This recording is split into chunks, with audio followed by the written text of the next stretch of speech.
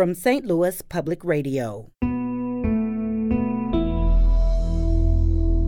This is St. Louis on the Air. I'm Danny Wicentowski. As part of the indie rock band Foxing, Conor Murphy's soaring vocals have made him a hometown favorite. The song's heavy subject matter, emotional hooks, and layers of sound feel towering and multi-layered, but his solo project, Smidley, is its own kind of musical behemoth.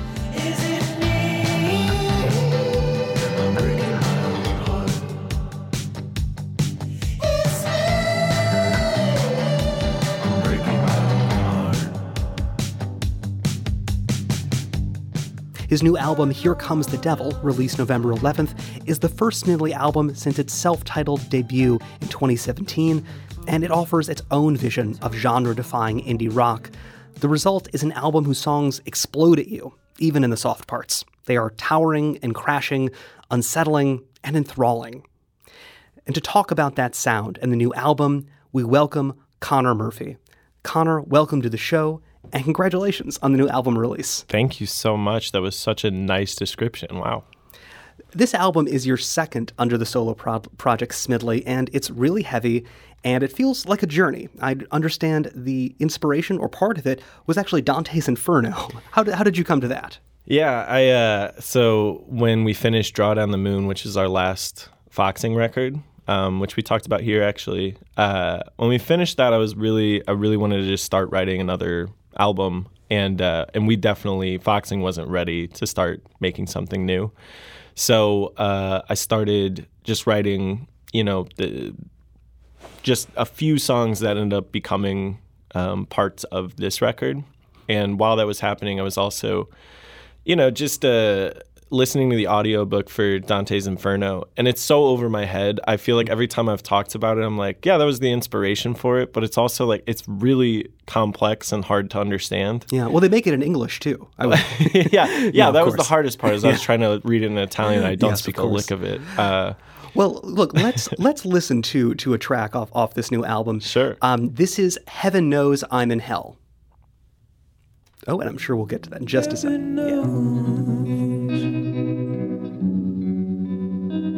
in hell. Virgil walked me here, right to you. If I had died in my mother's arms, I'd be fawning Mary up above, but heaven knows I'm in hell chasing you. That is Heaven Knows I'm in Hell, a song off the new album from Conor Murphy. The album was released just last week, and it's the second album of his solo project, Smidley.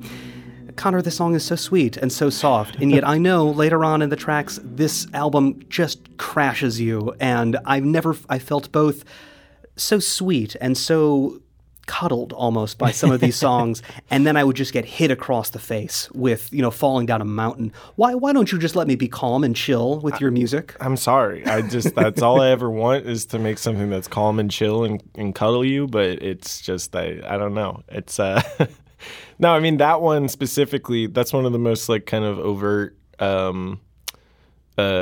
Dante's Inferno reference ones. So just, a lot of imagery about, walking with Virgil through hell kind of stuff. And I was trying to repurpose all of that deep, hellish poetry, try to convert it into something that was really sweet, because at its core, it's not a sad record, really. It's mostly joyful, and it's about, a lot of it's about, I got engaged last year to my best friend Blake, and we're getting married next year. We're really excited about that. So a lot of these songs are really, like that one in particular, I'm using kind of the imagery of Dante's Inferno and hell, and walking through the 9 layers of hell, but also thinking about what that would feel like in kind of a happy way. That mixture of sorrow and joy. And first of all, congratulations on your upcoming wedding. Thank you. The Inferno doesn't have a lot of a love story in it. Did these two ideas, did they feel like they went together well, though, on this album? They did for me. And I think it's really because it's like I don't feel like something that is just like blatantly cheery ever really hits me as a fan of music. I never really feel like when something is just like overtly joyful that I actually relate to it very much. To me it's more like, there's another song, Canto of Queens, that's specifically about the fifth canto in Dante's Inferno, where it's about the carnal sins, the adultery. Yeah, and let's take a listen to that. This is, as you said, Canto of Queens.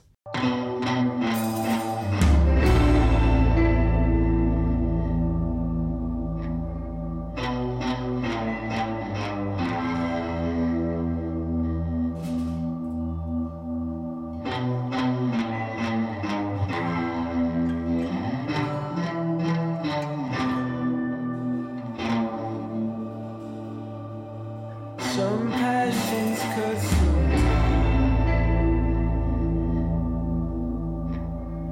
you measure it in leagues. His eyes were like a sheep, but his bay was far from bleeding. His heart gentle.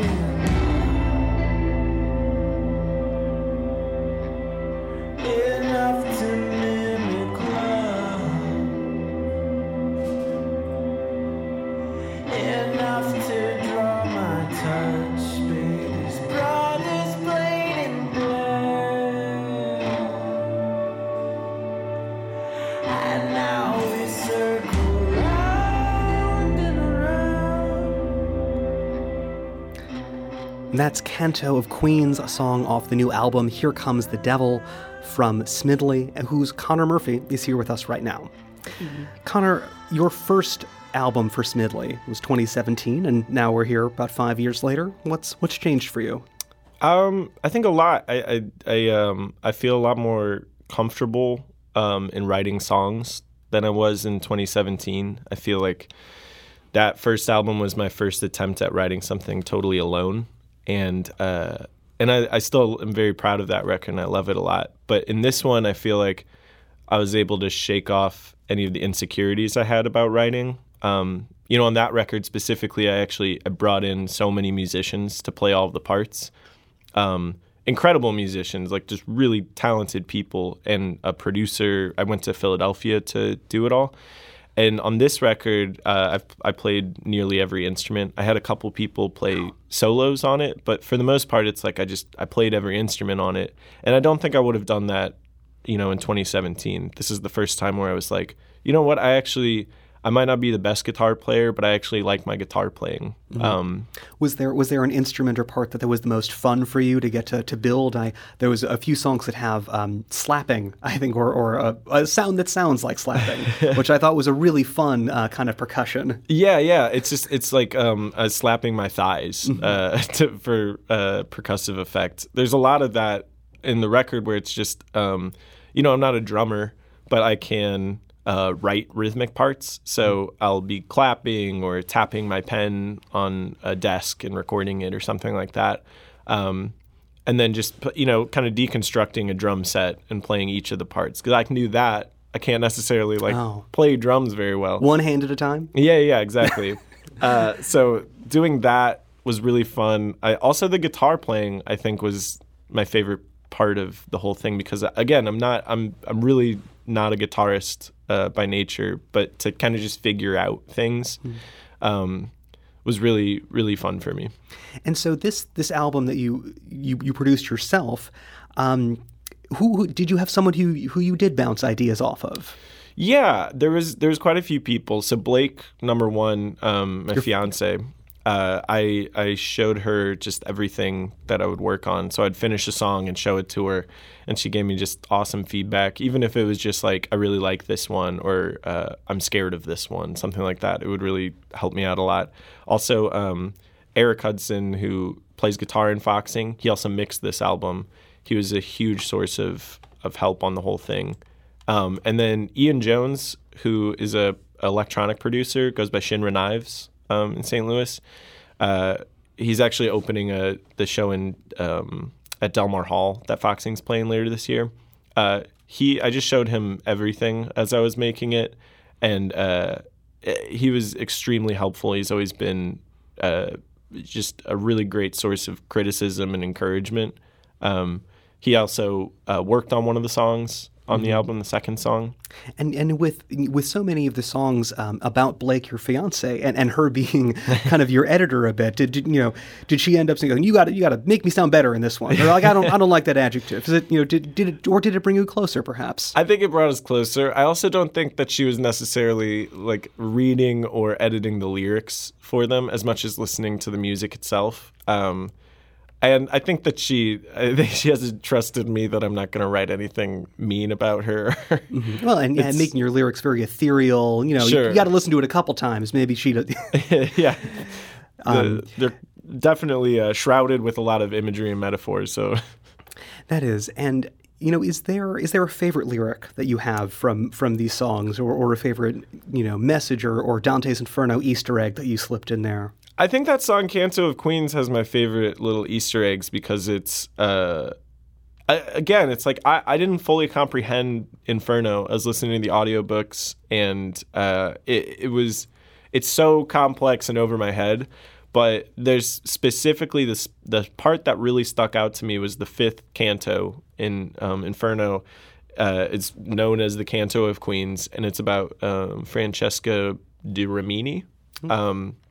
And it's Dante and Virgil encountering these two adulterers who their eternal punishment is that they're spinning in a circle where they can never really like touch because they killed her husband to be together. So it's so interesting because the Inferno is they're walking through these various circles. They're kind of cattily talking about the people they're passing. Dante is just putting all of his own personal beef into his characters. Yeah, he's projecting the entire time, yeah. Are you projecting parts of your life into this album? Completely, yeah. Okay. And also into Inferno. It's like I don't, especially not, I wasn't trying to in any way write a concept record that is just like translating Inferno into an album. It was way more looking at each of these things, because that one particularly is it seems to be a message about adultery being bad. But what I read in there is this beautiful thing of like,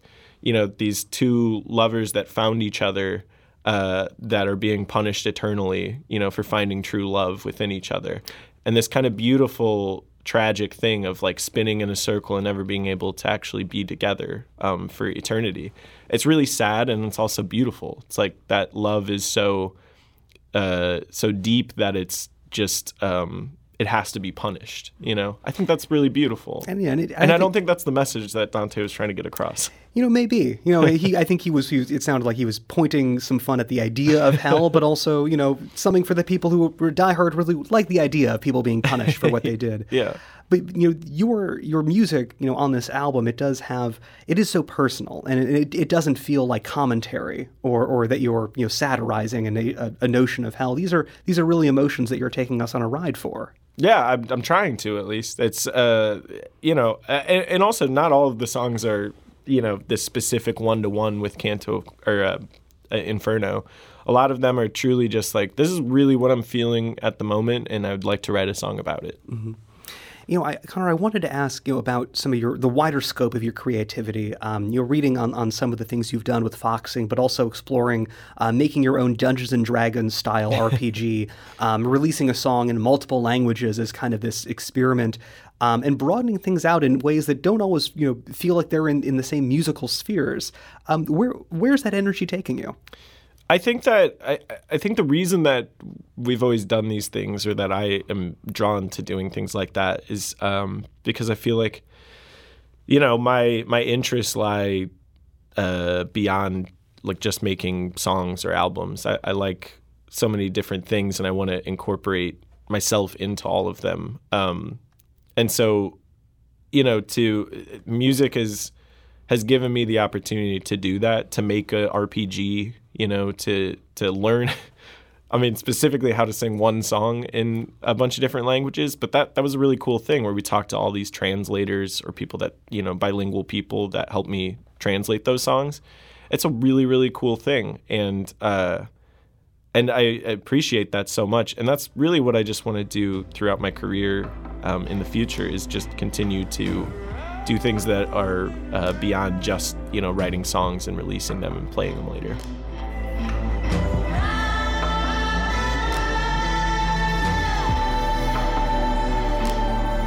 Conor Murphy is the vocalist of the indie rock band Foxing, and his solo project, Smidley, has a new album, Here Comes the Devil, which was released on November 11th.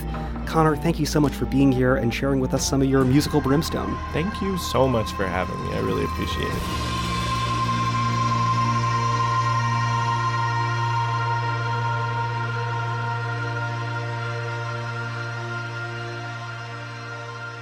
Today's episode was produced by Emily Woodbury, with audio engineering and podcast design by Aaron Dorr. Our production intern is Avery Rogers. Our executive producer is Alex Hoyer. St. Louis on the Air is a production of St. Louis Public Radio. Understanding starts here. Our podcast proudly supports St. Louis artists by using music from Life Creative Group. Do you find yourself regularly listening to episodes of St. Louis on the Air? Suggest us to a friend you think might enjoy our conversations, and leave us a review and rating on Apple Podcasts on the App Store. It's the simplest way to help people discover our show. Thank you.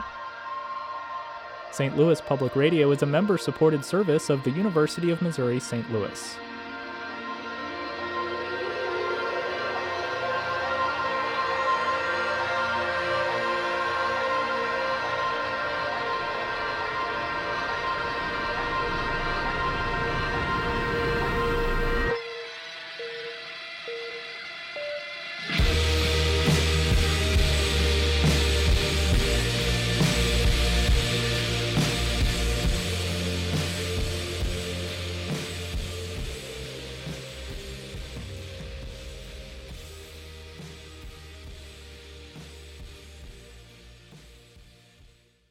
Support comes from Missouri Forest Products Association, committed to sustainable and sound conservation of the state's forests, which support more than 41,000 Missouri jobs, resulting in a $10 billion industry. ChooseWood.com.